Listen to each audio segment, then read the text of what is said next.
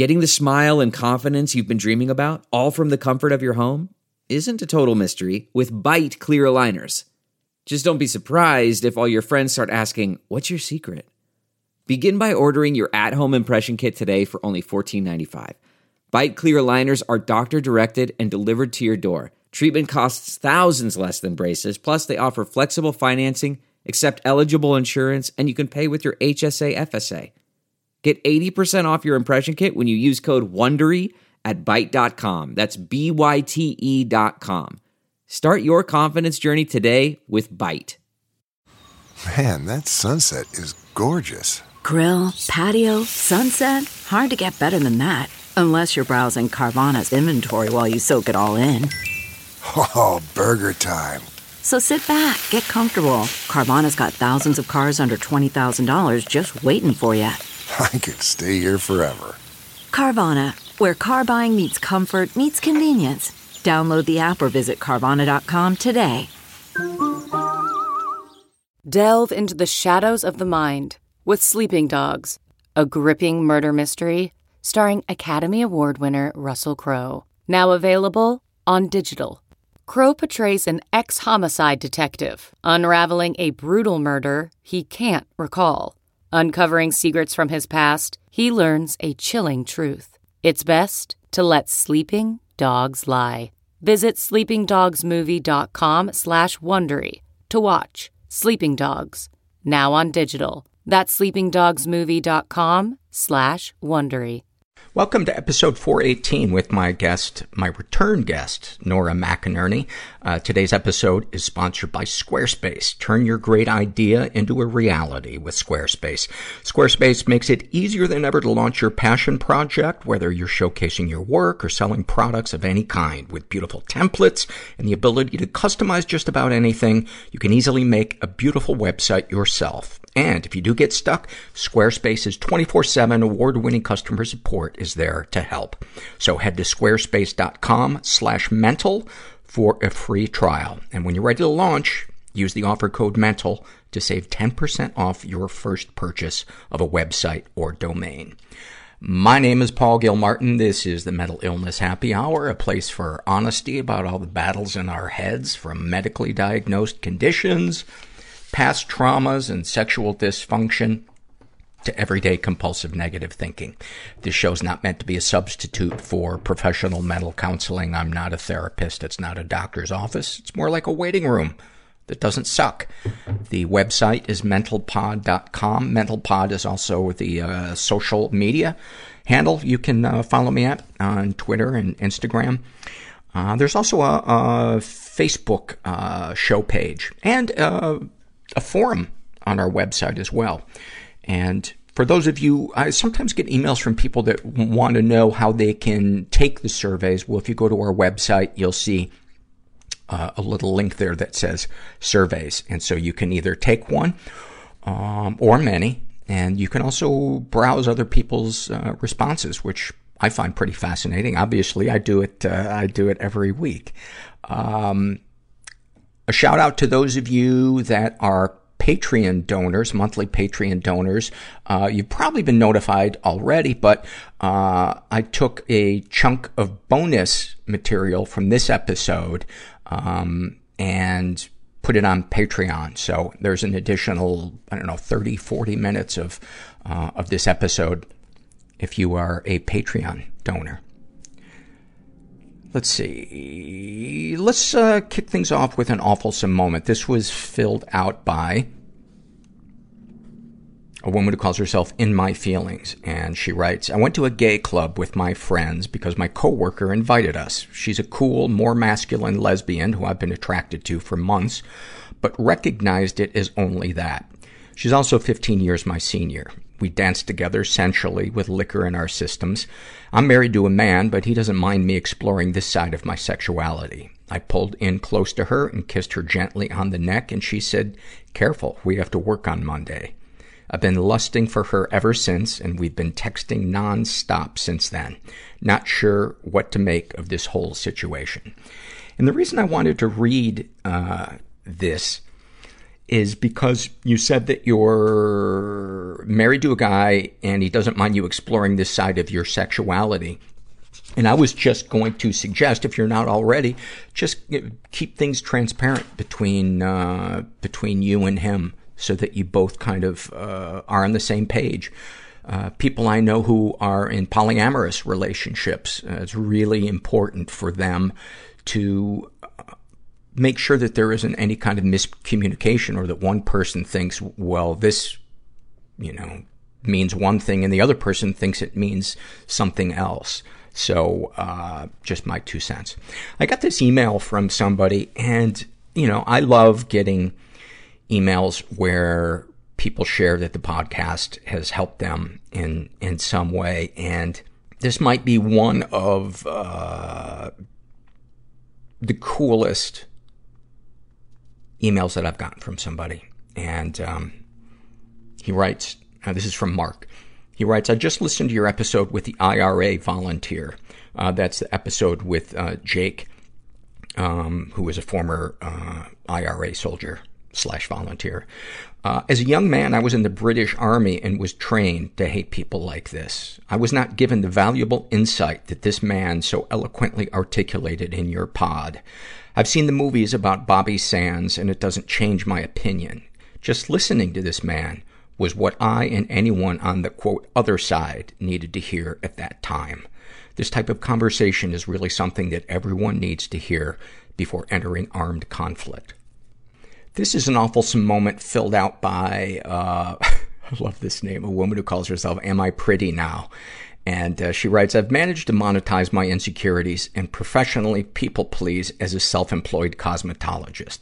It's the most stressful thing keeping my business afloat, especially because I'm a very plus size, which is in direct conflict with many traditional expectations of a beauty professional. For the last few weeks, I've been prepping for a photo shoot scheduled with my work partner and my husband for earlier today. A few days ago, in a manic effort to distract from my obvious unworthiness, I engaged in some, quote, self-care. Unfortunately, I never quit my grooming rituals until they border on self-harm. I managed to gouge my face in various places, quote, winning battles against clogged pores and hormonal acne. Last night, while crying to my husband about my self-sabotage and my shame over my indelicate treatment towards someone he holds most precious, he says to me sweetly, but you do such good makeup. I laughed through my tears at his confidence in my ability to get through this challenge. He hugged my fat, naked body, and I reminded myself that just because I'm not my type doesn't mean no one else sees my beauty. By the way, I think we got some great shots. What a beautiful, beautiful, human snapshot of somebody's struggle. And the phrase, I'm not my type, that needs to be a t-shirt. I'm not my type. That might describe 99% of the self-loathing on earth. Today's episode is sponsored by Spotify. It's a quick and easy way to stick to your New Year's resolutions. Start listening to podcasts on Spotify with more than 150,000 of them, including many of the world's most popular self-improvement shows. You can learn how to balance a budget, balance your diet, even how to feel balanced while meditating, even if you're also obsessing over when the cat was last fed. All podcasts on Spotify are free, and you can even download episodes for those times when you've gone off the grid, to get all that newfound balance into your life. So get the year off right and start listening to podcasts on Spotify today. This episode is also sponsored by Policy Genius. Getting a life insurance is one of the more intimidating parts of becoming a full-fledged adult. So Policy Genius created a website that makes it easy to compare quotes from top insurers to find the coverage you need at a price you can afford. From there, you can apply online, and the advisors at Policy Genius will handle all the red tape. They'll even negotiate your rate with the insurance company. It's all a part of their best price guarantee. And whether you're shopping for disability insurance to protect your income, homeowners insurance, or auto insurance, Policy Genius can help you get covered fast. And you should check out their website if you're interested. It's really intuitive, really easy to use, and I I had no problems with it. Navigated it beautifully. So if you've been intimidated or frustrated by insurance in the past, try starting your search at PolicyGenius.com. In minutes, you can compare quotes and apply. You can do the whole thing on your phone right now. I do recommend, though, that you pull over. Policy Genius, the easy way to compare and buy life insurance. All right, and one last little moment before we get to the survey with Nora. The survey? I'm starting to read the survey while I'm saying that. To the interview with Nora. I like think of it more as a conversation, but I'm the worst multitasker. I can't hold a conversation with somebody while I'm turning off on an exit on the freeway. This is a happy moment filled out by Colette. And she writes, a few months ago, my girlfriend, and then in parentheses, male to female, realized that she is trans and started to transition, and it's been helping me accept and love the part of me that is attracted to women. I was raised in a homophobic, conservative environment and have spent most of my life suppressing my attraction to women. I think that we were meant to find each other. Nobody's cool and everyone's scared. And we're just all in this together. There was no joy. Overeating. Apathy doesn't leave any marks. Numbing out. Physically. I wish that I was a girl. Panic attacks are so violent. Rudderless. They were mistaken for seizures. Shot coke in my neck. The TV was talking to me. Romantically, I am becoming the woman that I feared. He said, there's going to be a second hunger strike. Nothing's real. And I'm going to die. Sometimes I just go, hey, I can't deal. Just beyond broken. I want out. You have to fantasize about the person I'm with. I'm gonna stab him. Fucking someone else. It's okay to be different. That I don't want to die is a miracle. To be weird. I'm so happy to be here. I'm gonna help you one day. People are gonna love you for that. It takes a lot of work to heal. It's hard being a weird kid. Sometimes you don't realize how fucked up something was until you feel the opposite of it. You will just never see what you're not looking for. I didn't know how to break up with him, so I just transferred schools. I'm so excited to have her back. She is the host of Terrible. Thanks for asking. Please welcome to the stage Nora McInerney.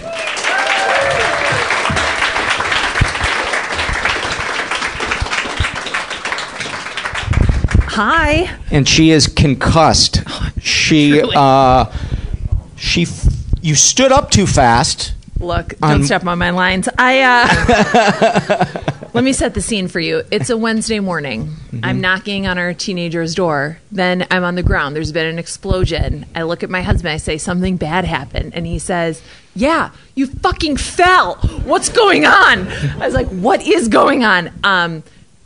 Look, what the ER doctor told me is you're tall, you have low potassium, and after a CAT scan, we realized you stood up too fast.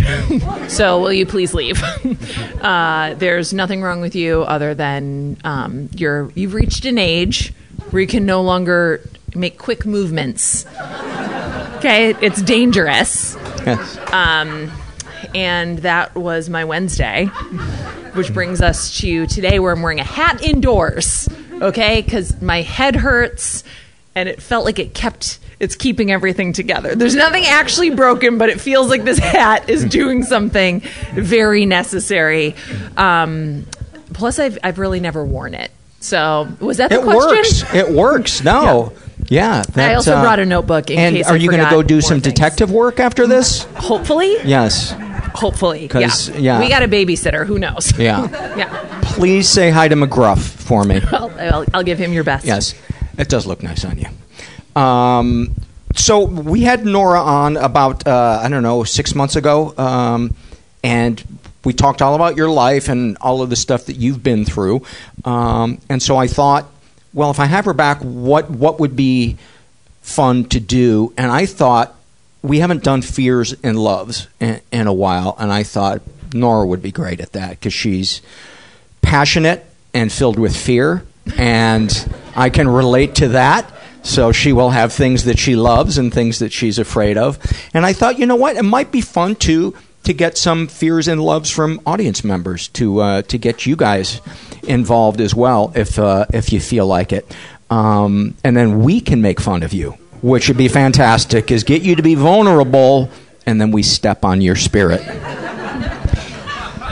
Which is what this show's about at its core. That's how we all got here, is we expressed joy as children, and then that was snuffed out. And here we are with no life in our eyes. Wearing hats indoors. Indoors.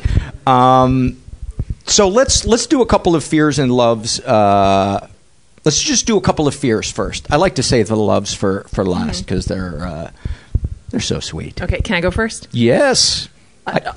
A puncture wound, even just the way it's phrased, like just a puncture wound. Witnessing one, having one, giving another person one.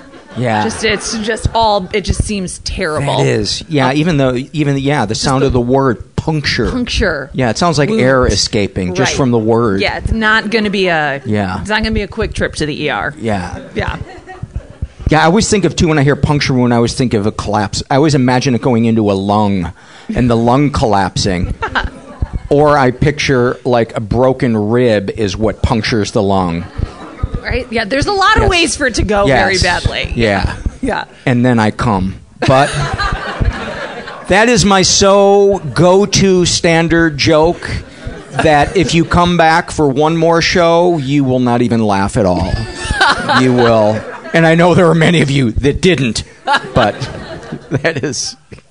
that's insecure little Paul, afraid of being serious for a second in front of people. Same. Give me another fear. Oh, I mean, I'm also like deeply insecure. So I would say that my other fear is just that like I don't deserve anything good to happen ever. And then not only that, but then it will be like evident to other people. And then... So once they know, then they'll tell me, so I won't even be able to pretend like I don't already know, even though I would be like, yeah, I know. I don't deserve to be, right? Yeah, not worth it. And then they would maybe just, I don't know, like take out a billboard. It's like, you don't deserve it. I'd pass it every day. Yes. I work from home. Why would I see a billboard? Yes. It would be right outside my house. Right. Yeah, who knows? So yeah, just like that. But they wouldn't put your face on the billboard because you don't deserve to have your face on anything. No. So you get out. That's a catch-22 in your favor. Right. And then I would be like, why would someone make this billboard about me? And then everyone would be like, you're such a narcissist. So, of course you think this billboard's about you. Yeah. Like, it says like my first and last name. There's a lot of Normac. There's 3 Normac Nernies. Yes. I've looked it up. I relate to that. I have a fear that anything good that I imagine for myself in the future is diluted and will actually be the opposite of what reality will be, and I will come crashing down and not only suffer but feel stupid. Oh, yeah, especially if you ever told anybody about that aspiration or hope or even like acknowledge that small flicker inside of you in any way. Right. God forbid you stoke it, then you'll have to feel extra dumb. Yes. Alone, which is where you would end up for having a hope. This is why we're friends. This is what a friendship is built on. Irrational fear and narcissism. Let's take one from the audience. Raise your hand if you have a fear or a love that you would like to share. You know what? Think about it, and we'll come back to you in like 30 seconds. Hold on, we got a hand right here. Let me give you the microphone. So, similar to what Nora said, I fear that whenever I expect or think that anything good is going to happen to me, that cancels out the possibility of it happening.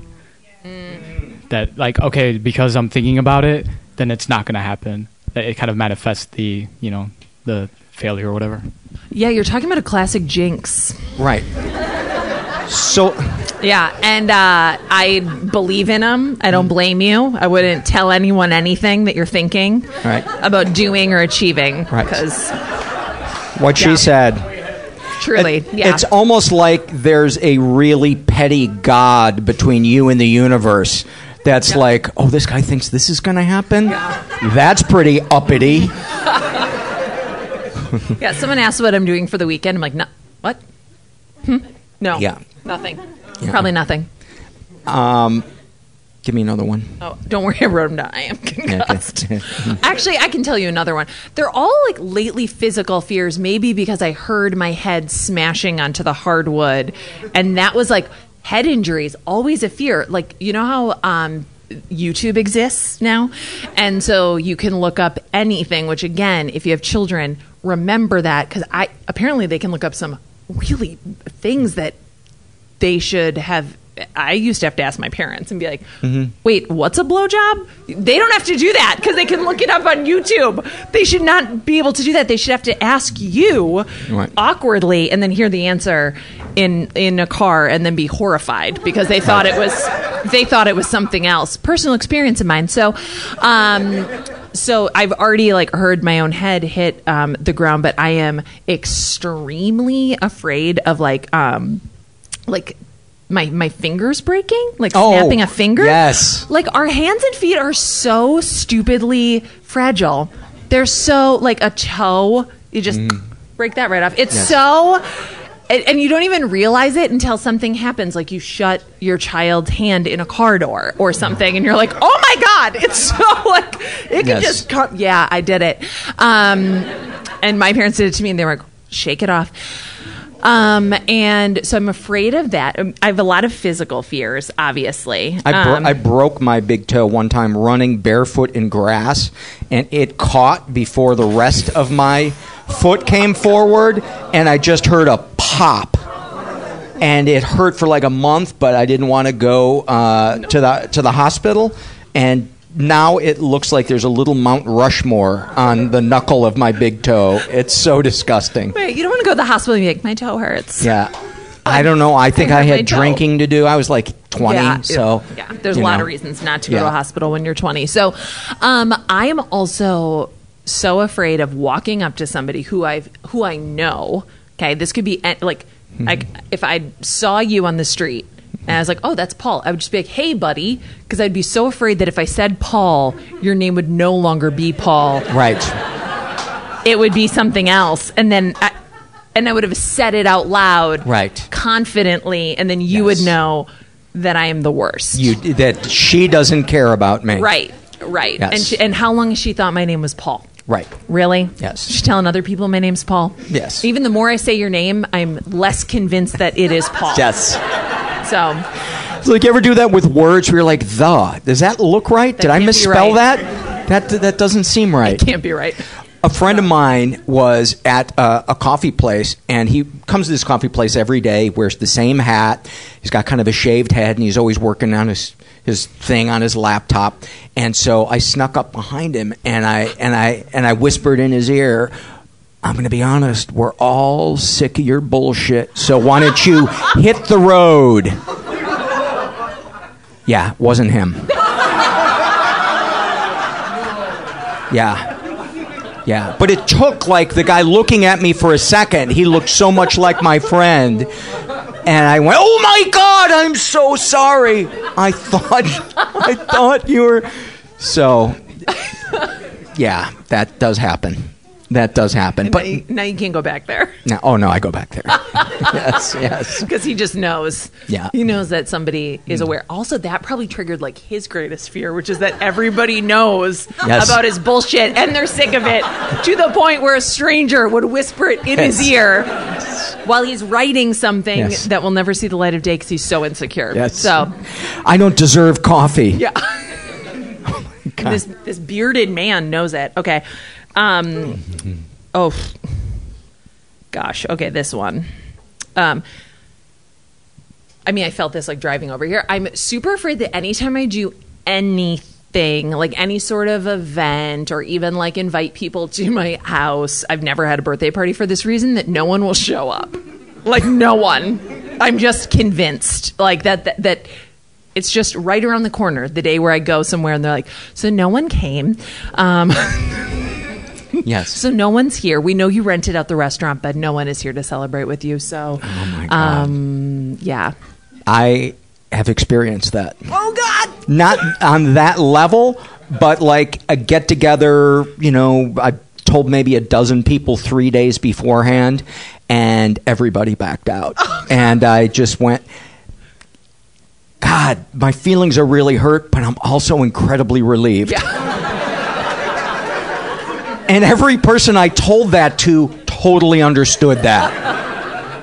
It's like you want to know that you're loved, but you want to be left alone. Yeah. How can we solve that problem? I don't know. I mean, that's kind of like the plight of the middle child. Yes. That's what I am. Yes. It's like, I want to be invited to everything, but I also don't want to be obligated to go to anything. And then also I don't want to go. I think that's kind of what Facebook is. Yeah. It's like your way of going, hey, anybody here love me? Yeah. No? Okay, just checking in. I'm going to go back to bed and hate myself. I'm going to go back to Twitter. Yeah. Worse. Yes. That's where I just know people hate me. It's cool. Do you get haters? So I have like a filter where I only get messages from like some people now, so that helps. Okay. Yeah. But well, what were people saying? You don't seem like the type of person that I'm a woman. Would draw out. Women are treated great in this country.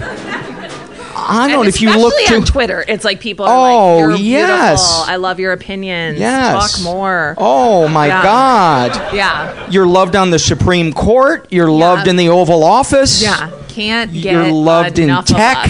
Yeah, so so yeah, I would say do we need a new fear? I can't remember if I told you this last time because it's very odd and it's a childhood fear. But if I get into it, I definitely have the same fear, which is that. Okay, so imagine when the world ends and like everything is nothing, and then but you are like we're all made of. Look, I was an English major. I don't know if this is true. Are we all made of molecules? Let's say we are. And then my molecules would like float away from the molecules of the people I love, and so I would be really alone, even though I wouldn't even exist. But like my little bits.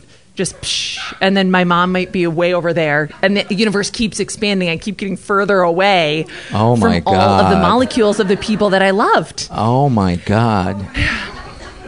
So that's what I used to think about as a child. That is shit science in every type of the Catholic school system failed me in a lot of ways.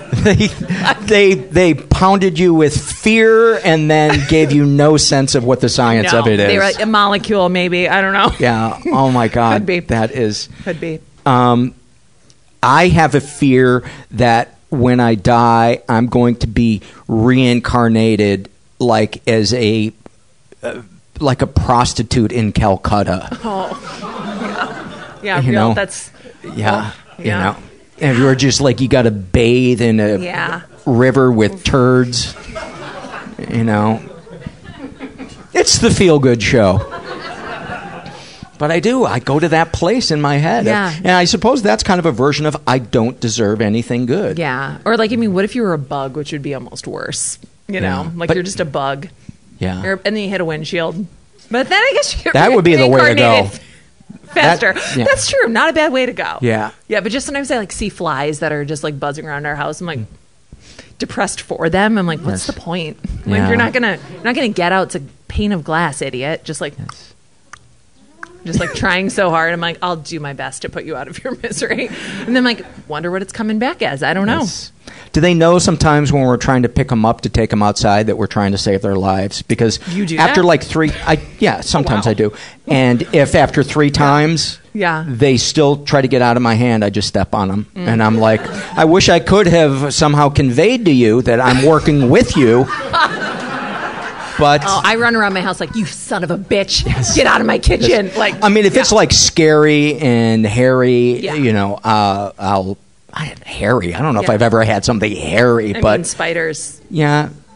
Spiders I don't pick up. Spiders I kill. Yeah. But if it looks like, you know, something that flies or like a moth, I would say. Yes, fly. moths I do. Yeah, yeah. A moth like obviously has like a soul or personality. A fly is like you know. Yes. A moth has a face to scare you on its wings. So they have a face on their wings? Yeah, it scares away predators and also me. Oh my God. Oh my God. What were we talking about right before that? Because I had something useless to add. Molecules. Oh, I know about reincarnation.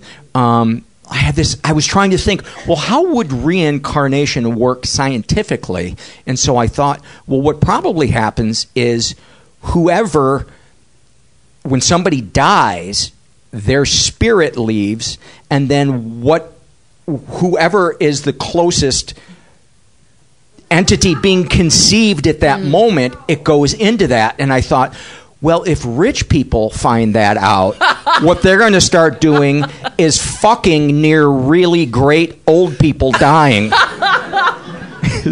And I thought that would become a cottage industry. That would be, like as, Jonas Salk is dying, and there's just a ring of people that have paid $1 million to fuck around him in the hope that his soul goes into their child. It's going to be like an add-on fertility treatment. Yes. Like who would you like? Yes. What famous great person would you like to reincarnate into yourself? Who would I like? Who would you like? No, I'm being a doctor trying to upsell you like $80,000 for a good soul. Yeah.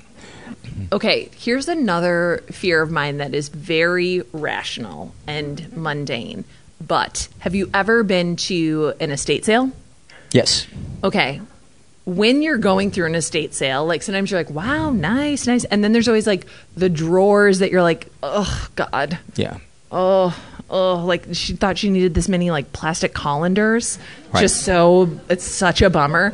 I'm afraid that when I die, people will go to my estate sale and be like, oh my God, what the fuck is this? Yeah. Where did it go wrong for her? Yeah, I'll give you a quarter. Yes. To burn all this. I'll pay you to donate it somewhere. It's bad. This is bad stuff. So I want to have the kind of estate sale where people like line up and then they're just like so amped about what they got. Yes. And then like I don't even know what the point of that is because I won't be there to see it, but I will in a way. You will. Because I'm going to be living through my belongings. Right. And you'll be floating away as your family goes the other way. Yes. My molecules will be all around in my things. Yes. Yes. Yeah. And for those of you that have never been to an estate sale, it's a garage sale for the pretentious. I mean, isn't that what it is? Well, I mean, they sell just like everything, right. And then, so I mean, yeah. Yeah, when someone dies, it's called an estate sale. It does sound better than a funeral sale. Yeah, dead people stuff. And every time I go to one, I cry, and so I'm not. Do you? Super. Yeah, I just get. It's usually when I get to that, the area where they're like, and also this stuff. I'm like, oh God, someone bought all these ugly Christmas tchotchkes, thinking like, these are wonderful. Yeah. They're like, obviously my children want these, and their kids are like, get, it's all gotta go. We don't want it. We don't want any of this shit. I'm like, oh, you know what, your dad's shoes? Like, I had this, we just got rid of it because it was rotting and falling apart, but I got this tiny picnic table at an estate sale, and it also, there was it was clearly made by hand with love in the 60s. And there was a matching playhouse, and the children who are now like in their late 50s, early 60s were like, oh yeah, our dad made it. And I was like, your dad made this. And you're selling that? Your tiny body sat and ate dinner at this tiny picnic table, and you're selling it. And they were like, we will give it to you if you fucking leave. And they, like, I was like bawling. I was like, oh man, your dad, with his loving hands, just built this little replica of your family house for you to play in. Right. And like, you are just giving, like, you don't have a grandchild. They were just like, get the fuck out of it. Yeah. And they put it in my car for me, and for free. So I got it for free by being basically emotionally unstable at their estate sale. I was like, I'm so sorry your dad's dead. I just can't imagine like how you feel right now, but also my dad's dead. And they were like, killing the vibe at this estate sale, ma'am. Wow. That's what you're doing. Okay, all these other people are just happy to get records for a quarter. Yes. Could you go? Yeah. You've created the need for a garage sale therapist to be hanging around. I think so. I think, and it should be me, obviously. That's what I'm going to moonlight as. Let's see if there's an audience member that has come up with a fear yet. And what's your name? Let me give you the mic. Thank you. My name's Anthony, and I'm afraid that everything that I've learned during the course of my mental illness recovery just looks like recovery from the outside, but in fact it's just made the demon of my mental illness that much harder to see. Oh my God, that's a good one. That is so good, and fuck you for planting that in my head. That's brilliant and sad, which is a hard combination to to collect. Do you relate to that one at all? Yeah. Do you want this man removed? Does he upset you? All self-awareness feels like that to me. I'm like, whoa. Am I just like tricking myself now into thinking that I'm something that I'm not? And I'm very into all kinds of like personality tests too. Like in addition to like therapy and Lexapro, I'm like, you know what? I should take a half-hour test to tell me about like the bad things about my personality, which is what I did. Because that's what you need is more rumination and low self-esteem. That's the road out. Yes, that is. Yeah. And I'm like, I'm an INFJ. I'm a 2. I'm a 2 with a 3 wing, and then I'm an unhealthy. I just got into the Enneagram. I can hear some yeses out there. It's a lot. And then I brought it up on Instagram. People were like, actually, I'm like, look, I'm trying to get into a new thing. And you're really ruining it for me by telling me I didn't do it right, which is also one of my biggest fears. Like, I can't even talk shit about myself right. Yeah. Like, the fear of self-delusion, I think, is one of the most common ones. Ooh, yeah. And that things are going to get worse. I mean, if you remove those two things that were wrong in everything we think or do, and that things are becoming increasingly worse, doesn't that kill about 70% of the fears that we have? Except spiders, yes. Spiders and puncture wounds. Yes. Nothing can cure a puncture wound. Yes, yeah. As far as I know. Again, I was an English major, but as far as I know, that can't be cured. Yes. There's no cure for that. Give me another fear.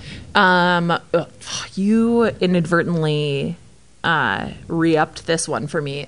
Do you follow MentalPod on Instagram? Anyone?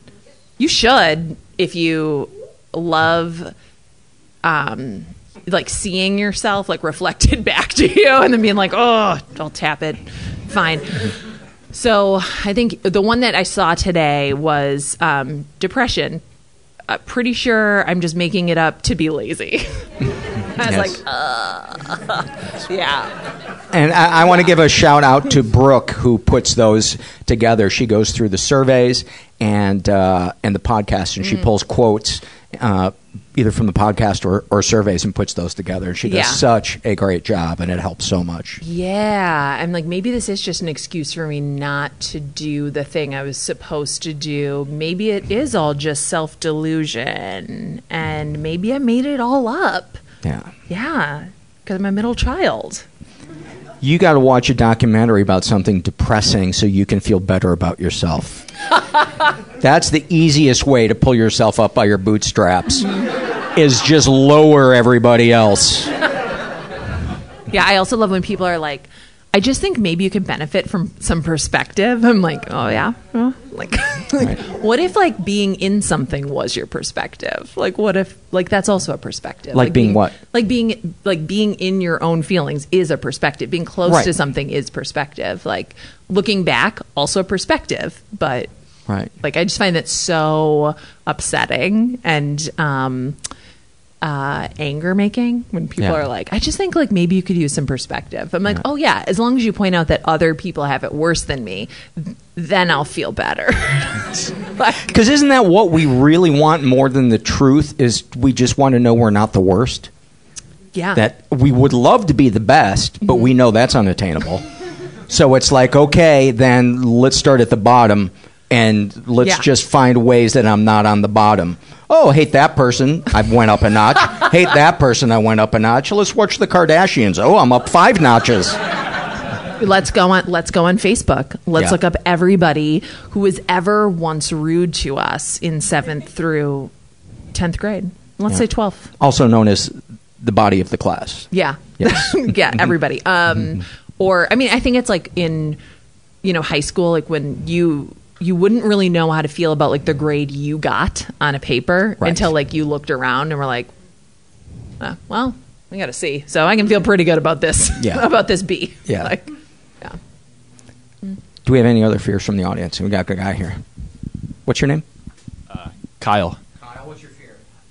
My fear is of being uninteresting, and especially in social contexts, like with groups of friends hanging out and that kind of thing. I guess it comes down to wanting to tell them, like, hey, you all are awesome. Like, this is really cool hanging out with you. And they respond, yeah, thanks, but you're kind of awful. Like, why are you here? We don't like you or like being around you.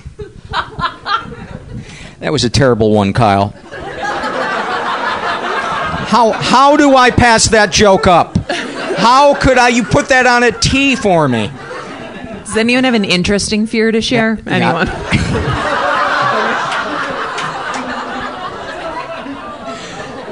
That is such a good one, though, because I think I don't know, maybe I should just speak for my lover Kyle and myself, but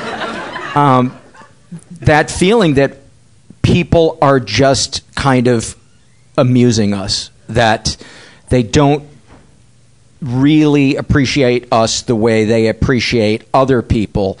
And then sometimes that'll be confirmed on Facebook when you see everybody talking about the great party that they were at, and you're like, I didn't know there was that party going on, and that's called getting face fucked. Yes, but part of you is glad that you didn't have to go out on Friday night. I mean, if you would have gotten invited, you definitely would have said yes and then not gone. Exactly. Because then you get credit for saying, I like you. Yeah. But not enough not to show that up. much. Yeah. Right. I'm not going to leave my house. Right. It's not. Come on. Yes. Slow down. Yeah. And is a get-together ever worse in reality than it is to your brain an hour before you go do that thing? I mean, maybe if it's like a poorly attended funeral. with dancing. Yeah, that's about it. Just slow dancing. I've had the time of my life. I'm honestly going to write down at my funeral, make sure that there's like mandatory slow dancing. I went to pick up a friend of mine who had been in the psych ward, and so I went in to pick him up, and they let you in, and you're at the desk, and people are kind of shuffling around a la Cuckoo's Nest, and there's music playing, and my friend and I are just standing there while they're processing his paperwork, and over the radio, I've had the time of, and I just turned to him and I said, let's just start slow dancing. Just to see if anybody notices. It's like nobody curating that Spotify list. Yes. They're like, nobody. Really? They just like turn it on. They're like, You know what? Jan, would you mind putting it on shuffle? It's just like her weekend list. Like, who is playing that at the checkout line at the psych ward? At least they didn't play Crazy. Yeah. Give me another fear. One moment. Okay. Do we have any questions from the audience? Sometimes I know that you guys have questions about, I don't know, the podcast or, my hat. Nora or... this hat's from The Gap. It's 2 years old. Yeah, okay, it's from The Gap. We got a question. You heard me. Yes. It's for Nora. I was wondering about your podcast. Do you travel to interview the people that you speak to, or do they come to you? So the question is, do I travel to interview people? Sometimes we have. Usually we do a tape sync. So somebody will be being recorded where they are, and then I'll be recorded where I am, and then they put the two tapes together, or they'll just go to a studio in their city and we'll just call each other, which I thought would be, at the first season we did a lot of travel because I was like, you have to look someone in the eye while you're asking them about this terrible trauma. And honestly, I think sometimes it's beneficial for somebody to sit quietly in like a dark studio that they have not been to before, like be out of their element and not have to like perform for a stranger, not have to like look at me, and just be in the moment. Like you're wearing headphones. So it's kind of like confessional in that way. And if out of the corner of your eye there was a disinterested engineer in confession. Yeah, exactly. Or does anybody here still talk on the phone? I love the phone. Mm-hmm. Like, do you remember the first time you fell in love and you would like lay on the phone and like talk all night, and you would just be like time would pass and you would just be saying all this stuff and you're like, what am I doing? That's what it's like to interview somebody like remotely. Yes. I would say. And you'd wrap the cord around your finger. Yeah. Get all the way to end of your finger, and then you'd back it out. Headphones come with that curly wire. Yeah. And I find myself doing that too. Yes. So that's a great one. Yeah. So now That's a great I've one. grown to like interviewing somebody remotely. Yeah. Yeah. Give me another fear. Okay. I think I mentioned this before, but like everybody is like afraid of like tooth stuff, but I'm afraid not only of like breaking like a tooth and like, but just the feeling of feeling that broken tooth then with my tongue. Like that would be too much for me. Yeah. I can't handle that. Nor could I handle any of my children breaking their teeth in front of me. Like it's just, they fall all the time and I'm like, just don't be your teeth. Just don't be your teeth. And then they get up and I'm like, you're good. Keep going. God. Yeah, I just can't handle tooth stuff at all. Like even when they wiggle their teeth, I'm like, get them. Oh. So disgusting. It's so disgusting. You're losing bones. And then another bone will descend from your skull to fill that hole. People are so weird. Human bodies are so weird. My friend Sarah was exercising one morning, and she was on the treadmill, and she hadn't had enough to eat, and she lost her balance and knocked all of her front teeth out. And then they didn't bring an ambulance or anything in, so she had to go like back out front past the corner holding her teeth. And you couldn't even tell looking at her now that because her mouth's sewn shut. But because she just doesn't smile. But I heard that, I was like, that is one of the worst things. Playing hockey, I've seen guys loose. One guy I was playing, and he got hit in the mouth with a puck and lost all his teeth, and one of them he swallowed. That's the nastiest. It's like we're just so vulnerable in such weird ways. Like we have teeth that's so great we can eat, and they can just fall out. Yeah. It's like we have fingers. They're very delicate. Yeah. Like we have a billion bones in our feet. They just snap. Yeah. It's terrible. Someone steps on your foot, it's like the worst pain in the world. Like we are built so stupidly. It's like poor design all around. Have you ever pulled a filling out? Oh, no. I don't have any fillings. Oh, it's the worst. The worst. And it's always something stupid like a gummy bear. Yeah, that sounds terrible. I was at a Paul Simon concert, and I was eating a gummy bear. And I was like, why is it crunchy? Oh, motherfucker. It's like, I'm in the dark, like trying to find the filling, putting it in my pocket. Oh, I hate this song. Okay, a couple weeks ago, I had my first banana split. It was a thrill. I was like, these are amazing. I want one every day for breakfast. It's so good. Might have helped. Would not have had low potassium. Maybe wouldn't have a head injury right now. But you might have slipped on the banana. Exactly. Actually, one time I was running, and there was a banana peel that I did slip on. And I was Were you in a cartoon? Run. That's what I was like. What? And a man stopped his bike and was like, "What the fuck? That happens?" I was like, "Yeah." And I'm on the ground right now because I slipped on a banana peel. Please leave me on the side of the road. Don't make this a thing. Now I'm going to tell a bunch of people about it. However, did smoke come out of his ears when he found that out? Yeah. Yeah, he was all kinds of sound effects I can do. So I was eating a banana split, and then it was crunchy. And I was like, what is, like, maybe it's just a little freezer burned. It was like kind of a divey place, but I don't want to be a snob. Like, I eat freezer burned ice cream all the time. I'm not too good for it. It was glass. Oh! And I felt so bad telling the guy. Oh, like, you are codependent. I was like, I don't. When you apologize for somebody making you swallow glass, you need to bump up your therapy. I was like, I don't want to make you feel bad. Just like there's glass, and also my mouth is bleeding, and also then I got very paranoid because I think I'd seen an old timey movie where like a woman like ground up glass and put it in her husband's food, and then he died. Yeah. And my friend Hannah was like, I think that was over a course of time. I don't think it was like one bite of glass. And I was like, well, can you Google it? My phone's dead. I just ate some glass. Am I going to die? No, sir, I'll pay for it. Like it's like don't take it off the bill. I enjoyed 90% of it. It was just that one bite that had glass in it. I wouldn't worry about it. I'll give you a 5-star review on Yelp. So now I'm afraid of glass in my food. Do you know how many people would have tried to get rich off that situation? Now that you mention it, shit. Yeah. Now that you mention it, it was... I have internal bleeding, and and you're all my witnesses. This was... I think it caused the fainting. Deeply. It might have. Okay. Head injury. No. Yeah. This is like me doing a little adding machine in my head, like, Rich, Cha-ching. Bag of money. Glass. That's so fucked up. Yeah, glass. I was working at a restaurant one time, and somebody returned food that had a Band-Aid in it. It's so fucking sick. Yeah.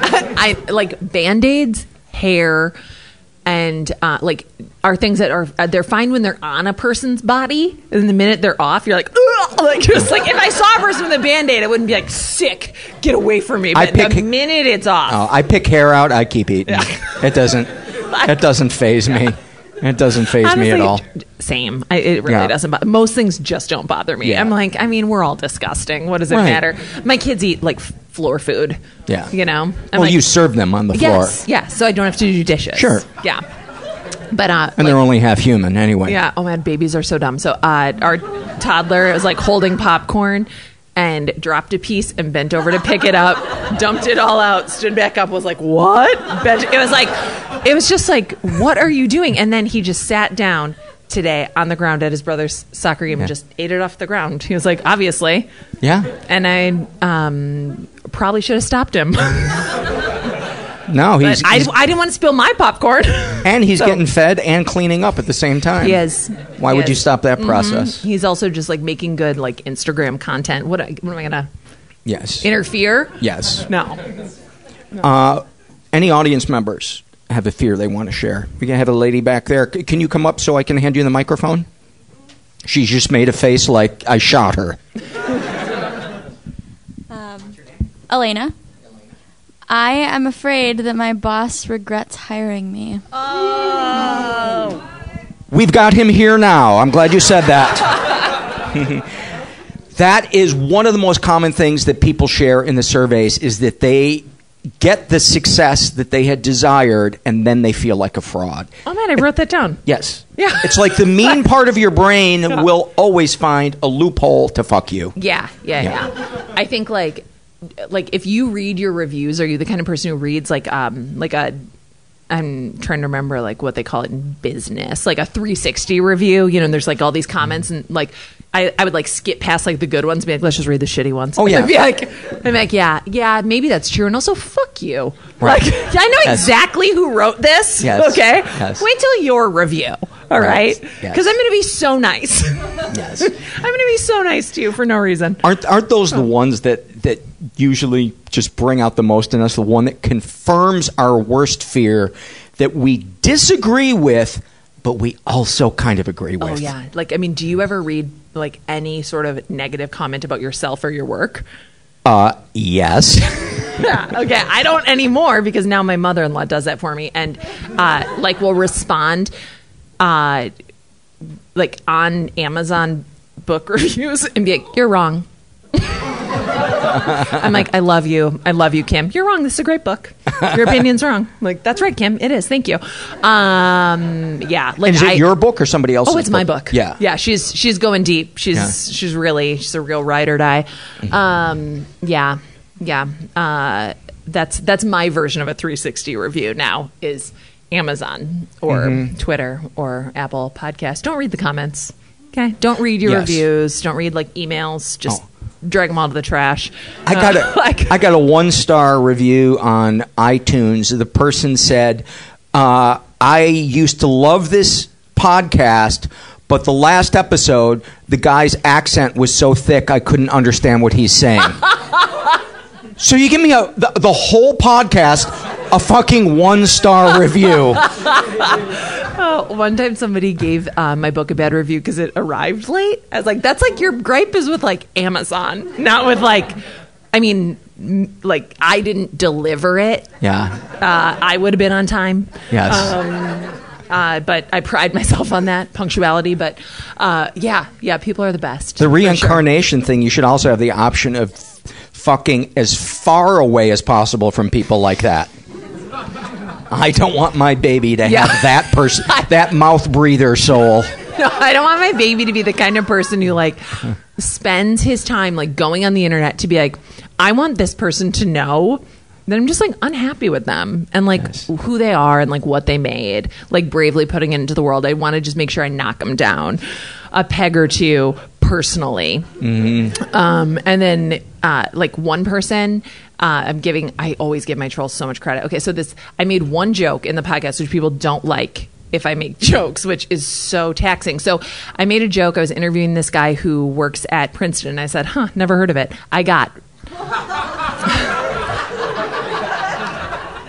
from a man an email saying, I can't believe you've never heard of Princeton and you have a podcast, as if the barrier to starting a podcast is, have you heard of Princeton?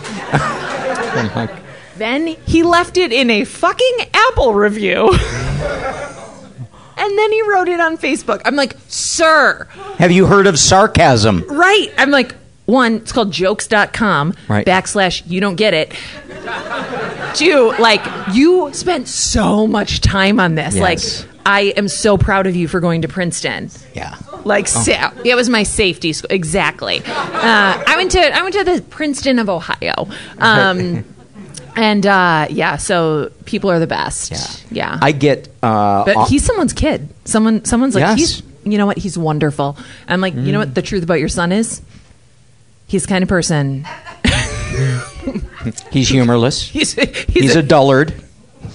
He's a humorless dullard with access to a keyboard and an internet connection. Yes. And he must be stopped. Yes. Okay?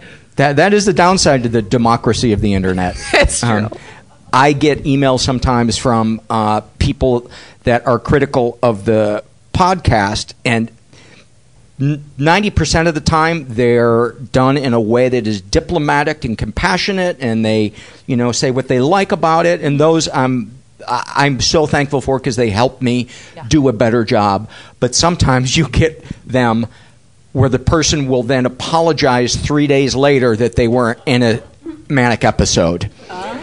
And the email is 9 pages long, and their exclamation points galore about what I don't get and what I'm wrong about. And after about the 5th one of those that I've gotten, I've now just kind of take it with a grain of salt. Yeah. You can tell when somebody's just, there's something else at work other than my shittiness. Yeah. I do. Yeah, it's not like I'm like, I don't want any feedback, but I don't. Unless it's like a compliment, and then I just won't believe it, because I'm like, well, I'd rather read this comment that says like I'm a piece of shit, and then I'll resent it, but believe it. Yeah, take it really to heart.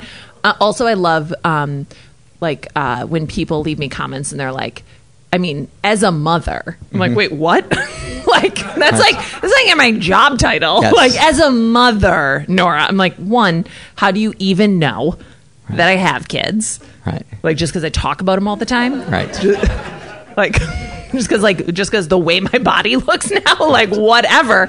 And yeah, like, as a mother, like, you should make a better podcast. Like, as a mother, what? Like, what is the responsibility that I have other than, I mean, my husband raises my kids. I don't, like, what are you implying? Yes. He makes the dinner. That's what nannies whose names I can't remember are for. Yes, exactly. Right. Yeah. Give me another fear, and then we'll go to loves. Oh man. While you look for that, let's get one more fear. I'm like that I'm fucking up all the kids, like, all the time, like every single one of them. Back there, come on up so I can hand you the microphone, and give us your name. I'm Sarah. Hi, Sarah. Hello. And I am afraid of the garbage disposal eating my hand. Oh my God, yeah. How have we never done that one? And even when it's off, you think there's going to be a surge of electricity, or someone's going to come running in from the other room and flip it on. I really appreciate that fear, because my husband has it, and I'm always like, what? Like, yeah. I'm like, I can get this fork. Trust me. Yes. And he's like, I have a fear every time I'm in my wood shop that I'm going to saw off all my fingers while I'm not paying attention. And if you think that's crazy, there was a kid in my high school who sawed off 99% of all 4 of his fingers, and they were dangling. And he went in, and this was in the 80s, early 80s, and microsurgeons worked for 16 hours and saved all of his fingers. Wow. Isn't that incredible? Yeah, that incredible. is. And then he got hit by a car. No, I'm just kidding. I'm so uncomfortable with a good happy ending. I had to I had to ruin that. Yes. Oh, that is good. I know my other fear is just like really boring, which is like, I mean, all your moms are afraid of this, but I'm just like afraid that I'm like ruining our kids all the time. Like everything I do is like either indulging them or I'm like too hard on them. And then all the things that I didn't want to do as a parent, like all the mistakes I'm making, I'm like, oh yeah, my dad used to yell at me like that. And now I'm doing that to my 5-year-old, but also like, why is he whining so much? Like that's probably why my dad yelled at me, because whining is so annoying. Like I can't. I don't know how parents do it. I honestly don't. That's why I don't have kids. Let's get to some loves. Give me a love of yours. I got mine on my phone. I'm actually on board with the show. I'm going to make some outreach phone calls. Okay. Hello? Yes, I'd love to take a survey. I love when I put on makeup and my 5-year-old goes, "Oh, wow!" I intentionally like put my makeup on with the bathroom door closed just to see the reaction, which is so drastic that a 5-year-old goes, "Oh." Yes. Wow. Like I love that. I love that. Is it like beautiful wow or rodeo clown wow? Honestly, he's desperately in love with me, so he's like, "You are beautiful." Oh, that's so adorable. Yeah. It's pretty cute. It's pretty cute. Until he's about 12, and then it's creepy. I love when a puppy gets an old dog to play and kind of have a second life. My ex just got a puppy, and we still share a dog, Ivy, who's 15. And Ivy is running around like she's 2 years old with Grady. Grady is the puppy. And I just fucking love going over there. And Ivy's kind of annoyed by him, but she also, there's a part of her, I think, that's just so genetically dog that she likes it. And, and he will like practically, he's tiny and she's like a mid-sized dog, and he will like jump up on her, and then sometimes he'll like get his arms over the top of her and he'll just be like chewing hair off her back, like the hair on her spine. She's like, feels good to be loved. Yes. I just love it. Makes feels me good so to happy. be useful. Okay. Yeah. This is a very Minnesota specific thing, but I love when it's officially cold enough to feel your seat heaters. Oh, that's a great one. And just to be like, oh yeah, it's seat heater season. Yes. Yeah. I love the first day when it's so cold that you can feel your nose hair freeze when you breathe through your nose. Does that happen in LA a lot? I'm from Chicago. Do you know that? The nose hair freeze? Yes. I'm from Chicago. You can no longer talk about the cold. Yes. You've rescinded your rights.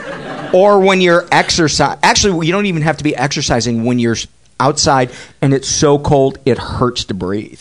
Oh yeah, I do love that. Yeah. I basically love coming in from the cold. I'm trying to brace ourselves. It's about to be winter. Everybody here knows it. There was like rumors of snow on Friday. I was like, this has got to be the head injury talking, but apparently that was happening in parts of this city. Maybe, I don't know.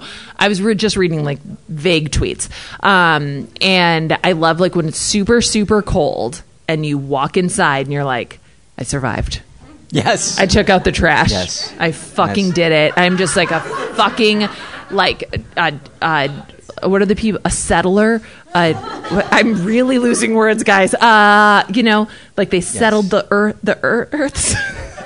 Pioneer is the word I was looking for. Thank you. Yes. A settler of the earth. Yes. A pioneer. And there's a level of cold when the snow squeaks. That's when you really know it's cold. Yeah, we live here on purpose, everyone. I just want you to remember that in 2 months when things are very difficult.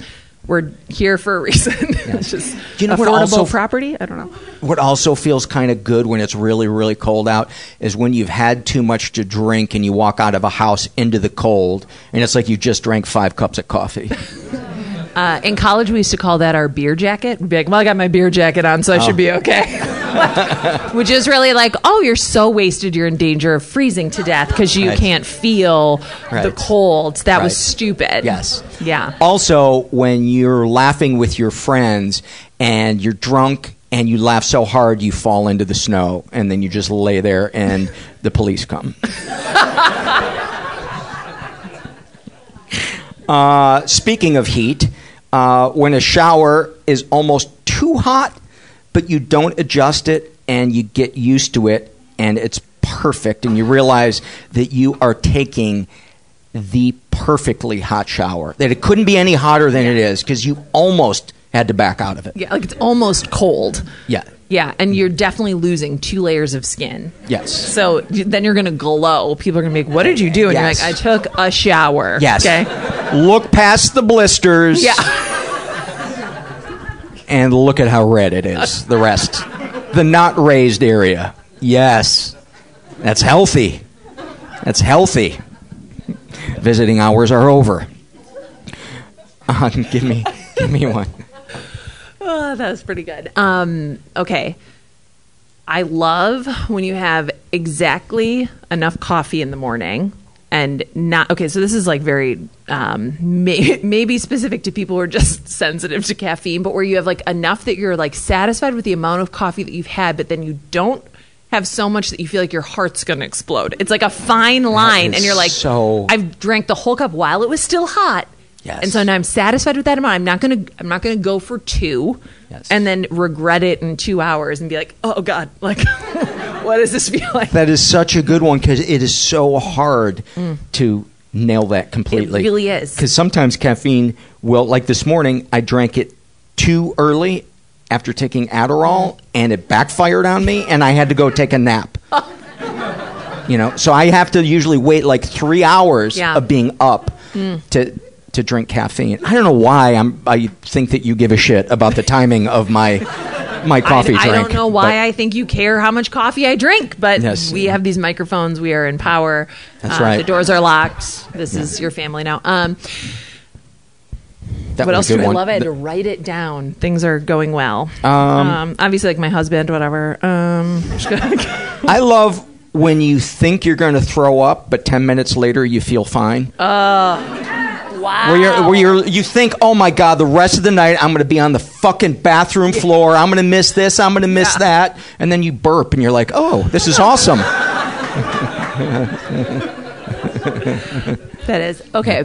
I love when you're so tired and you know you're falling asleep and you have that one, like, just like little blip of a moment between falling asleep and being asleep. And you're like, I did it. Like, oh, that's good. Especially for people that struggle to fall asleep. Yeah, yes. When you're like, oh my God, I'm just doing it's so effortless. Why am I even observing this? I should not fucking notice. Like, Yes.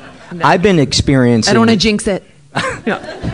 I've been experiencing the opposite of that, where I lay in bed and I'm so exhausted and I feel myself drifting off to sleep, and then I become more and more awake, and then I can't sleep, and I have to go eat sugar, and that's the only thing that helps me sleep. Really? Yes. Oh God, I have to like...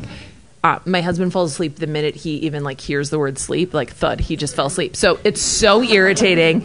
And he's like, oh, I love when you fall asleep. It's so sweet. I'm like, when you fall asleep, I want to choke you to death. Especially when they're snoring. Oh my God, he snores immediately. And he's like, oh, it's so cute when you snore. I'm like, when you snore? Yes. Like, I fucking hate you. Yes. Like, I hate you so much. And I'll like take his face and be like, turn over. Like, I'm just so mean about it. And like, I was pregnant and like snoring, and he was always like, you're so sweet. And I was like, if you fucking touch me when I am attempting to fall asleep, if you dare fall asleep first, if you remove a layer of clothing, if I feel a body hair near me in this same bed and it wakes me up, fucking ring off. Okay, just goodbye. Like you'll just chop your finger off because you have to get it off so fast. Why go get the dish soap? Like so he's I bet he left. So I think he's gone forever, and I don't blame him. But he falls asleep so quickly, and I'm so jealous. And the snoring is just, it's such salt in the wound. It's like when you're following, like when one car's following another in a cartoon, and it drops tacks and oil and smoke. Yeah. Exactly. I'm like, I'm not going to get there with this guy just fucking enjoying his REM. Yeah. I have a specific, actually, in the moment.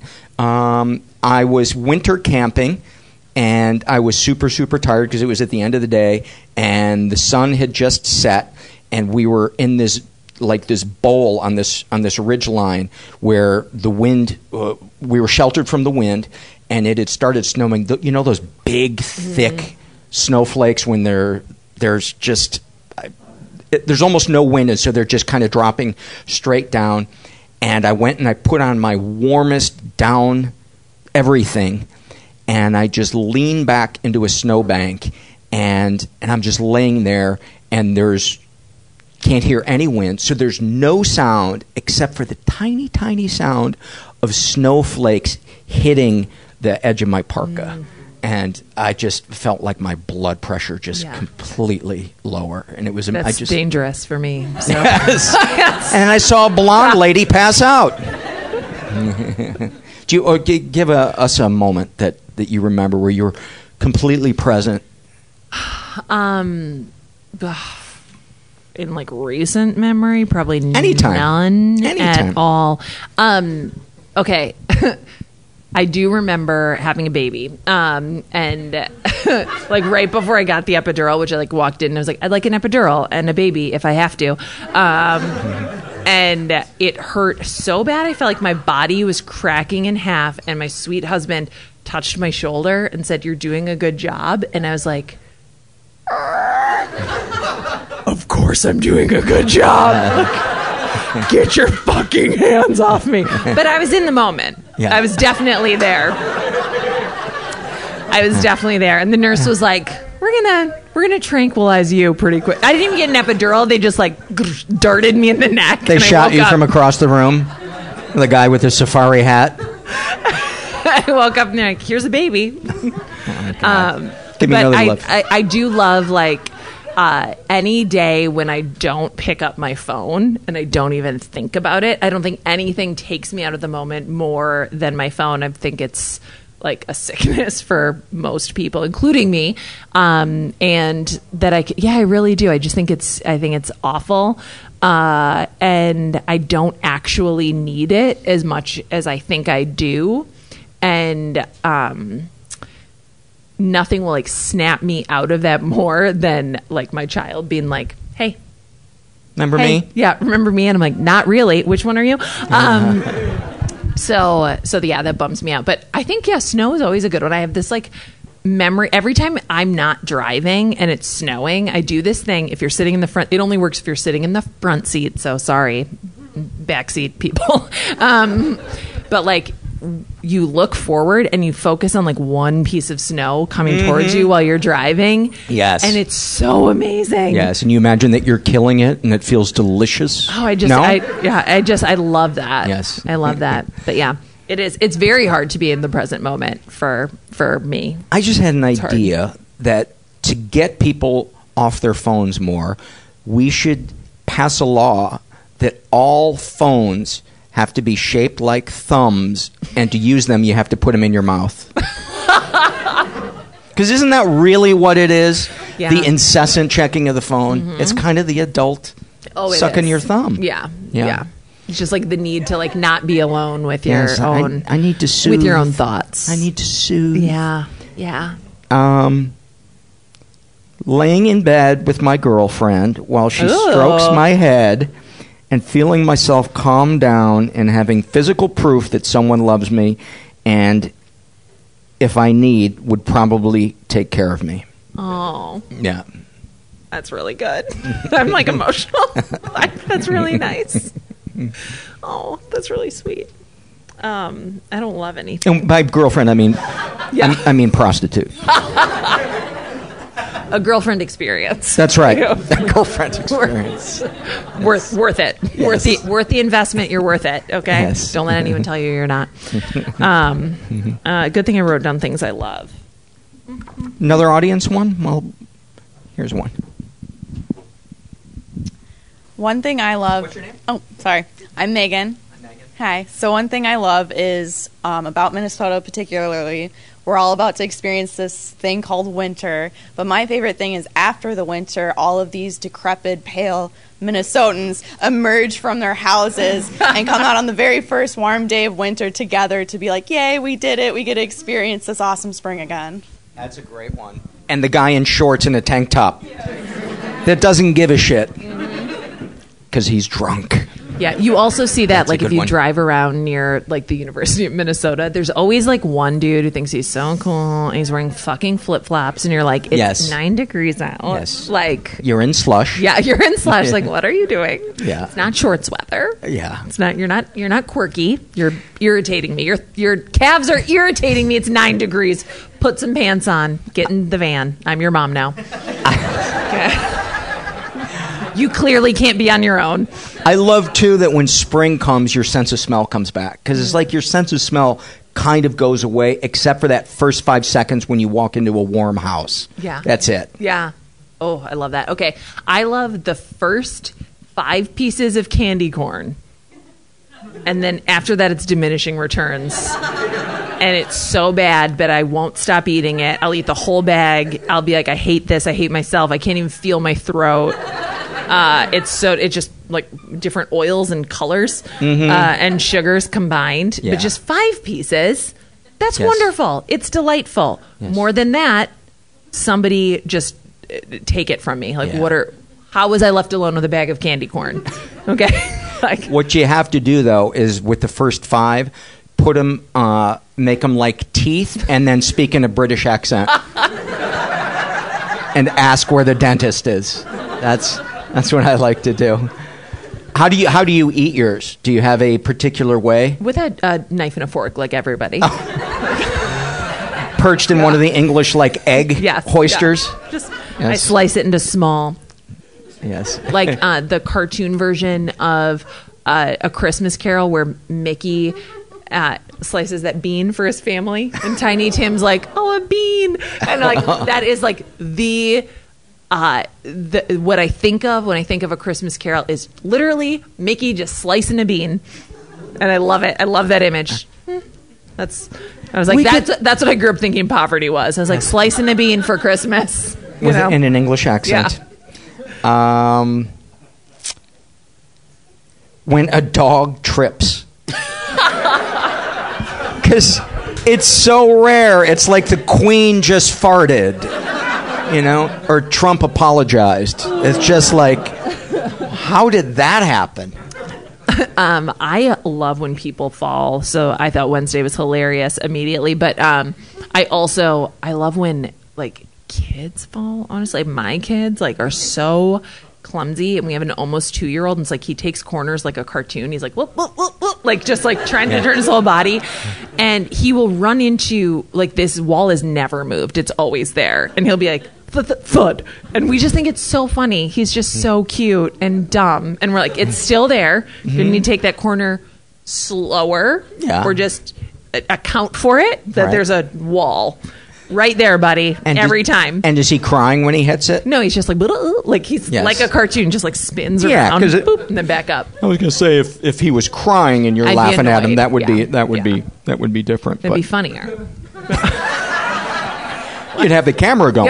Yeah. And then people would revolt on Twitter, and you'd be fired. This is kind of a long one. When John Coltrane makes his saxophone sound like a person is not just crying, but like it's bad, but it's actually, after I started listening to him, I realized, he's just trying to sound human. He's trying to make his saxophone sound like a person. And so every time I hear him play that kind of, do you know the sound I'm talking about? John Coltrane that he plays? None of us are smart enough for jazz, is what I'd like to just... I hate 90% of jazz, by the way. Yeah. But there's something about him that's really meditative and human about the sound that he makes. And I think it's that sound of the sadness that we bury deep, deep, deep down inside of us that can only come out once in a while. And when we do it almost... Like, have you ever cried and surprised yourself by the sound that comes out of you? That's what I like. I think that's like a uniquely male experience because women are so good at I can cry efficiently. Like I can be like, oh, got it out, it's fine. Or just oh, and just it's over. And maybe honestly a minute seems long for me. Like I can just get it out. And then every time I've seen a man cry, I'm like, you've saved this for 17 years, and you're out of control. Honestly, right now, we have to go somewhere. Like, and you're making so much noise, and it's so sweet. And also, like, if you just did this every 6 days, yes, you would feel better, and it would be more efficient for all of us. Like, it just would be. But then we wouldn't root for our team as hard. Yeah, maybe. We wouldn't sports. Project. Yeah, it would all be of building that. stuff, woodworking, losing fingers. The world was built by stuffed pain. Thank you guys so much for coming out. How about a hand for Nora McInerney? Many, many thanks, man. I love talking to her. And as I mentioned before, if you're a Patreon subscriber, there's another 40 minutes of that conversation with her on the Patreon site. I have mentioned many times that BetterHelp is a sponsor of this podcast. I love it. If you've never tried online therapy, I dig it. I love not having to leave my house. And I get to have the eye contact. I do it over video. You could do it if you wanted. You could do it of just voice. You could do email, live text, whatever you want. But I really like it. And I've been doing it with them for, God, probably almost 2 years. So if you're interested, check it out. Go to betterhelp.com/mental. Make sure you include the /mental part so they know you came from this podcast. And then just fill out a questionnaire and they'll match you up with a betterhelp.com counselor. And you can experience a free week of counseling to see if online counseling is right for you. And you need to be 18 years old. And all the links, whenever I mention a sponsor or stuff like that, they go up under the show notes for each episode.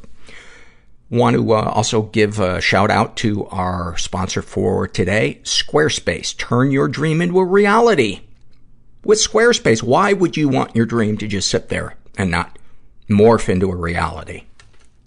Squarespace makes it easier than ever to launch your passion project, whether you're looking to start a new business, showcase your work, publish content, sell products, and more. Squarespace is a tool for you.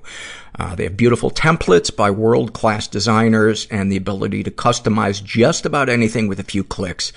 And you can easily make a beautiful website yourself. Squarespace's powerful e-commerce functionality lets you sell anything online, and analytics help you grow your site in real time. Everything is optimized for mobile right out of the box, and there's nothing to patch or upgrade ever. Buying domains is simple, and you'll get the help you need with Squarespace's 24/7 award-winning customer support. Squarespace empowers millions of people, from designers to lawyers, artists to gamers, even restaurants and gyms, to turn great ideas into something real. And I've used their stuff. I have a Squarespace domain where I put up my pictures that I like to take of dogs and the little musical things that I write and record. And if you ever want to go check those out, it's, I believe it's, Paul-Gilmartin, .squarespace.com. Right?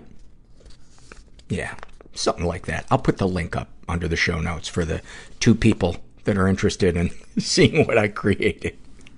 So head to squarespace.com/mental for a free trial. And when you're ready to launch, use the offer code MENTAL to save 10% off your first purchase of a website or domain. That's squarespace.com/mental and offer code MENTAL. So we've got some great, surveys, as always. God bless you guys for going in and filling them out. We've got some really, interesting ones, from people's experiences in psych wards. And of course, some awfulsome moments and some happy moments and an interesting email. This, first one is an awfulsome moment filled out by, somebody who calls themselves, I think it's a female, she calls herself, "I'm sorry, I'm so apologetic."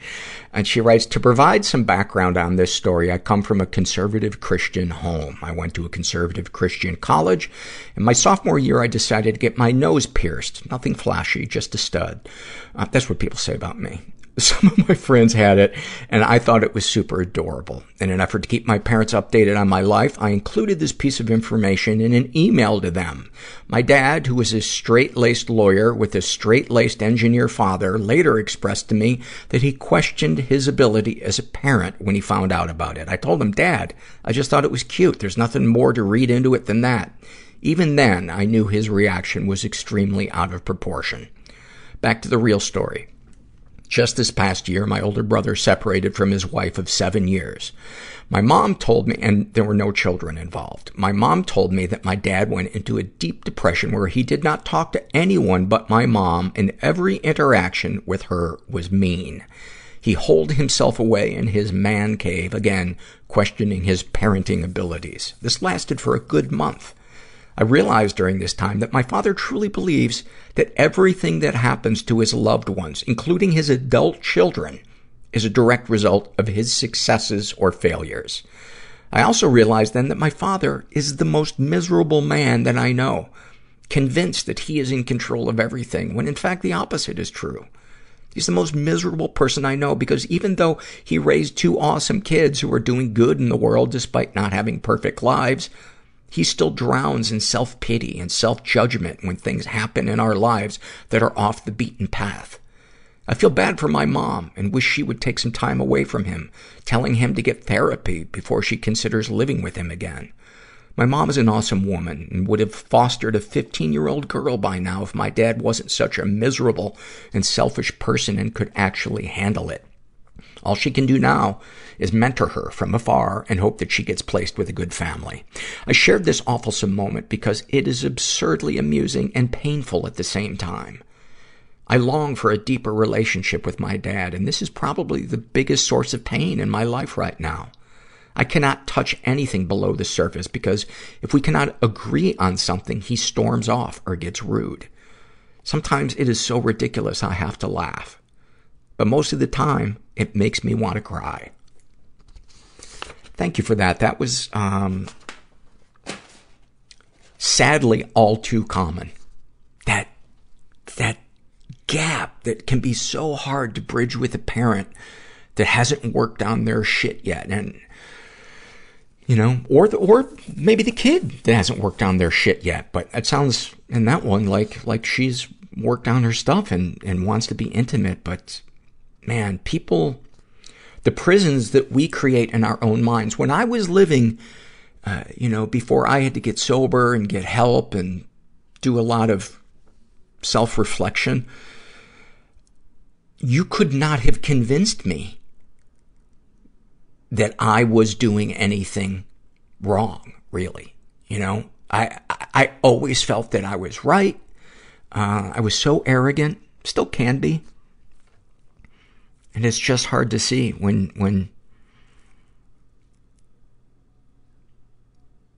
probably when you're not ready, when you don't want to. You have to want to change, And that's why hitting a bottom can be so great, because that desperation can really change things. This is an awfulsome moment filled out by a woman who calls herself There's Comfort in the Panic. She writes, those strange moments when my yet-to-be officially diagnosed POCD makes me, which I believe stands for pure OCD, which is just obsessive thoughts that make the person uncomfortable. My yet-to-be officially diagnosed POCD makes me fear that I'm secretly a child predator, and I have a split-second moment of differentiating what I want from what I'm afraid I want. The moments when I check in with myself because I've yet to figure out how to beat my own compulsions, and in the midst of imagining some sexually graphic scenario in an attempt to prove to myself that I would in fact find it revolting to engage with a child that way, I realize how different it feels in my mind to picture that same scenario with a consenting adult. My fear is more specific to female children, and it terrifies me to think about it, but there are moments when the idea of being with an adult woman that way, I'm bisexual, is such a comfort. To be physically intimate with someone who'd want me to touch them that way, to kiss her and hold her and revel in the ability to give her pleasure, feels so radically different from the fear and anxiety of my obsession that for a moment it reminds me how to breathe and that there's still hope in the world for me. Thank you so much for that. And if you guys haven't listened to the episode with Kimberly Quinlan, she's a therapist who specializes in dealing with OCD. It's a really great one. And we've got her an episode coming up, a return episode with her as well. This is a psych ward experience survey filled out by a guy who calls himself Over It. And he was hospitalized for suicidal thoughts. And he writes, overall, my experiences have been poor. I've been hospitalized around 8 times for this reason. The psychiatric treatment was forceful and excessive, which has caused me to gain 50 pounds twice. The psychiatrists seemed to have an agenda, and the meetings with them seemed like just a formality. I had a psychiatrist that rarely looked at me while he just typed on his laptop and didn't give me the time of time. I wonder if he meant to say time of day. It's always seemed like a power trip with those guys. Just bad experiences mostly, and feeling like I'm in prison. Thank you for sharing that. It's amazing how divergent the experiences are of people that have been in psych wards. Some of them can be really healing and life-changing and helpful, and for others, it is just the opposite. This is a happy moment filled out by a woman who calls herself Unearned Happiness. She writes, my daughter is 20 months old. The first year of her life was awful for me. The stress of caring for a newborn was too much for me, accompanied by guilt that I wasn't happier about having a child, that I couldn't handle things better, that I wasn't more patient with her, and that I wished I had more time to myself. Fast forward to now. Shit is still hard. She loves being read to, sometimes like 10 books in a row, which can be exhausting, but I'm not going to be the asshole who discourages my child from reading. One of her current favorites is this book called Little Sleepyhead that goes through different body parts.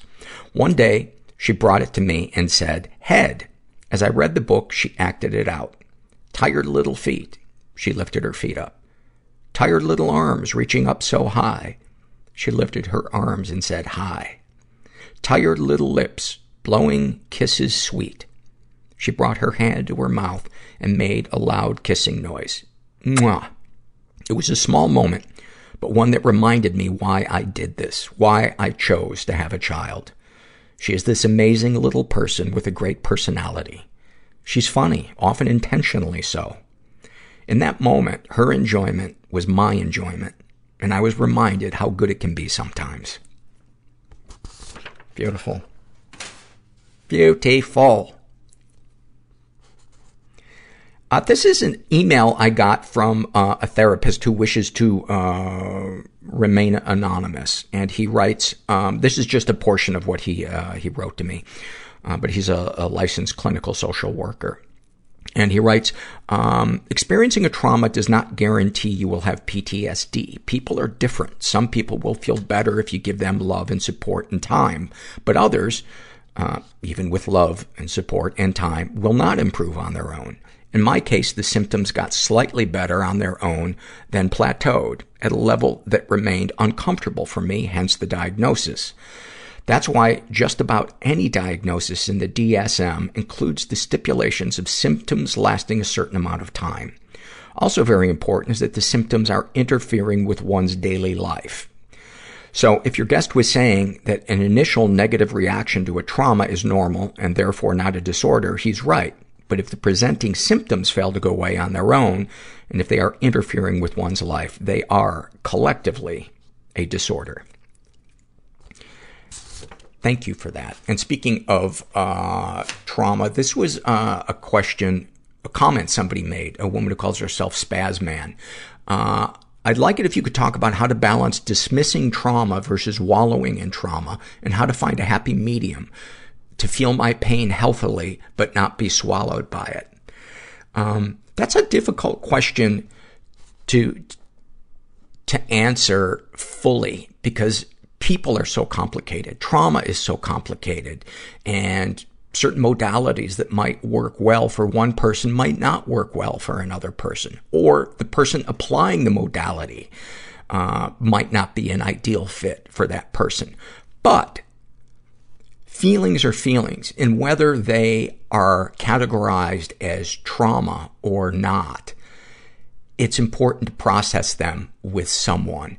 Because if you're processing them with someone, a therapist or a support group, they can give you feedback and sometimes help you recognize if you're stuck on something, or if you're maybe closing your mind to doing some work that might help you.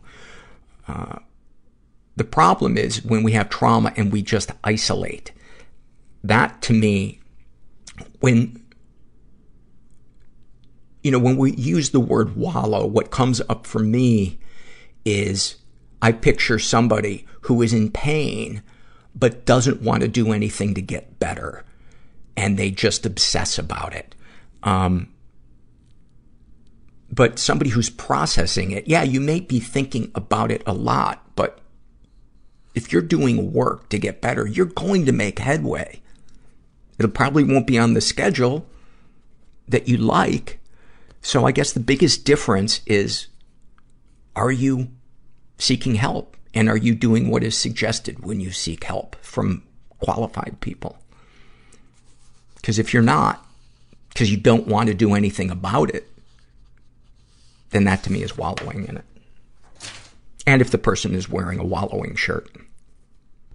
I have a big blousey wallowing shirt.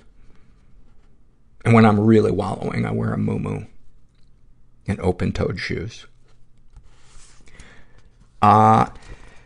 This is a psych ward experience filled out by a 15-year-old girl. And it really touched me because, well, for many reasons, but it's so descriptive of her experience. And it was like a little movie that she painted. She calls herself, Allie isn't my real name. When I was 12, I got into a series of arguments with my mom over my obsession with 2 YouTube gaming channels. She thought the people who ran each of the channels were in a relationship and didn't approve of their content, or that I watched their videos all day, every day, until sometimes in the early morning. And I'm just going to fast forward a little bit. So she and her mom would kind of disagree, and she fell into a funk, and she wrote in her journal that all she could think about is what her funeral would look like. And her mom came across her journal and read it. And her mom had her removed from school, and they put her into a mental health facility. When we arrived at a hospital, I imagined I would be laid back in a hospital bed with a gown and an IV in my arm. My mom told the receptionist I had suicidal tendencies, and those 2 words rang in my head every night when I tried to fall asleep for the next 6 days. We were taken into a large room with a couch, a little round table, and a chair.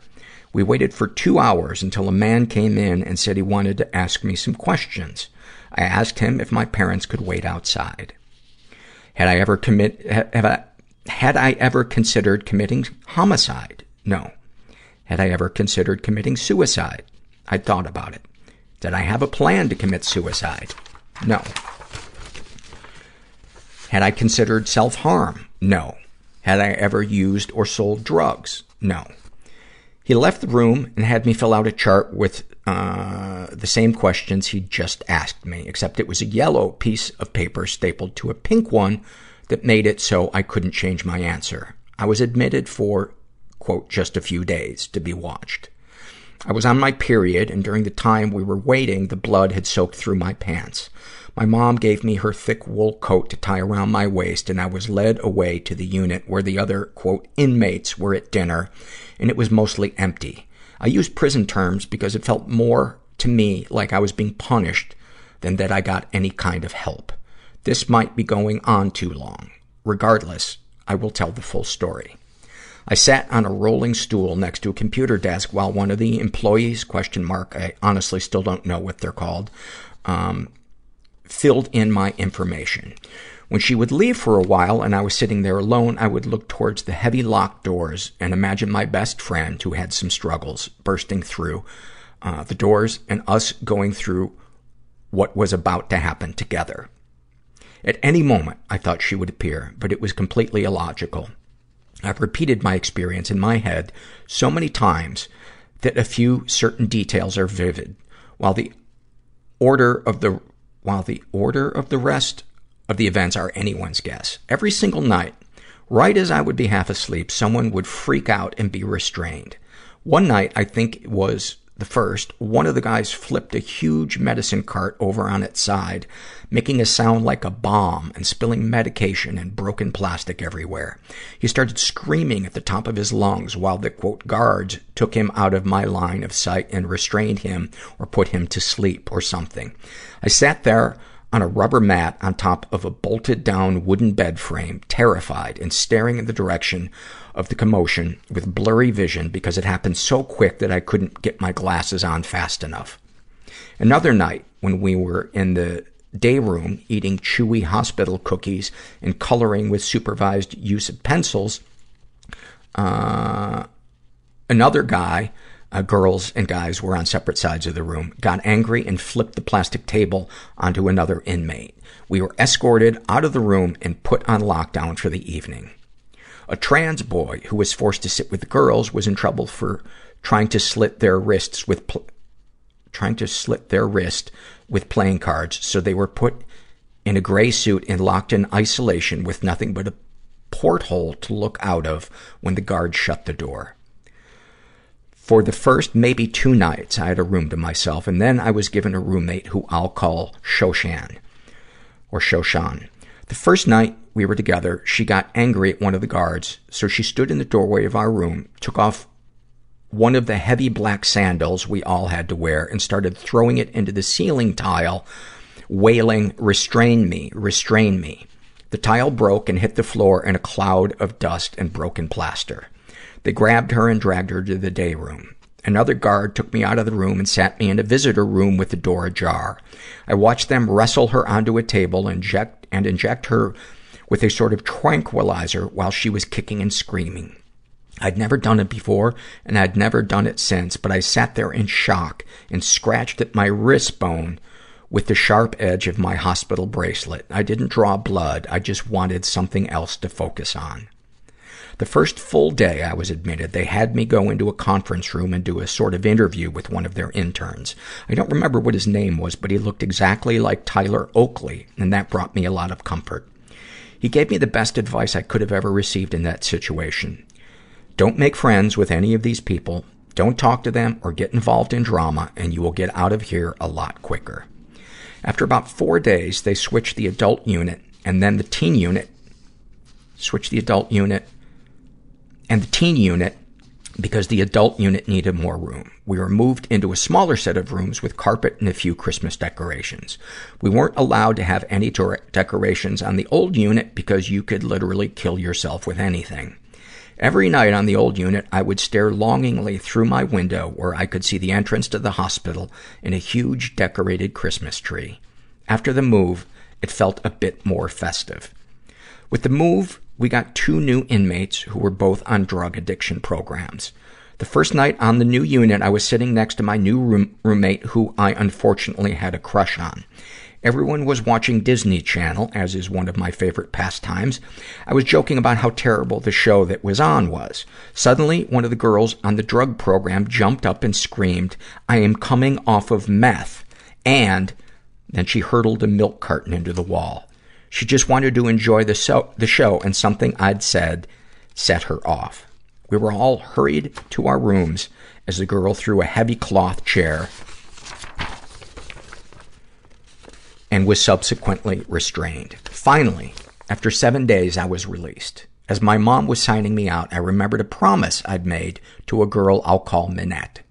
No one was allowed to touch each other, but she told me I looked like someone who gave amazing hugs. I promised her I would give her a hug before I left. I didn't think the guards would let me do it, but after I told them my promise, they went and got her out of the day room. We hugged, and she whispered that she was planning on killing herself once she got out. After my experience in the hospital, and her having told me about her life, I knew if I told anyone what she said, she wasn't going to get help. I gave her a second hug, and they took her back. We were supposed to have outside time in a caged area with a concrete floor, but that was the first time I had been outside in 7 days. there's nothing like it. The gasps of fresh air I got when an outside door shut as we were being walked somewhere were delectable bites of freedom, but I'd finally gotten the whole buffet. I had to learn how to breathe all over again. Think of our life in nature daily to be shown matter, to come in contact with it. Rocks, trees, wind on our cheeks, the solid earth, the actual world. That's in quotes. It must be from a poem or something. The one time I had taken a shower, the same woman who had inspected me for self-harm when I first arrived was sent with me into the bathroom, which made me really uncomfortable. After telling me how the shower worked and giving me a plastic box of toiletries, she stood outside with the door half open. The shower was a stream of boiling hot water with no way to change the temperature. I spun in a circle to avoid getting burned. When I was at my dizziest, trying not to get shampoo in my eyes, the woman opened the door and yelled, "Hand!" I frantically tried to figure out what she wanted until I stuck my hand outside the shower curtain. She shut the door and never returned. So when I got home, it was the most luxurious, perfect shower I had ever had. The water pressure was just right, and the shower head was positioned just so. After the shower, my mom asked me if I felt better, and that was the last time we ever talked about my hospitalization. My dad never brought it up either. The hospital set up a session with a therapist, but I never went. My first day back at school, I was sitting on the bleachers waiting for school to start, and when my best friend arrived, she ran up and hugged me. She was part of the internet friend group chat that I'd messaged before I went in, so she knew where I'd been. My classmates asked where I'd been. I told them it was a personal problem. My friend had already told a few people while I was gone. The hospitalization did not help. Afterwards, I became really, really depressed. I talked about my experience with my friends during lunch a few times, but it made me shake, and they didn't have any advice, of course, so eventually I stopped. So the hospitalization didn't help me. I started to get where I thought I was living in a simulation, and when you say you want to escape the simulation through a suicide, they put you in the hospital to keep you from leaving. I don't quite believe that anymore, but I try to keep everything to myself because I don't want to get sent back there.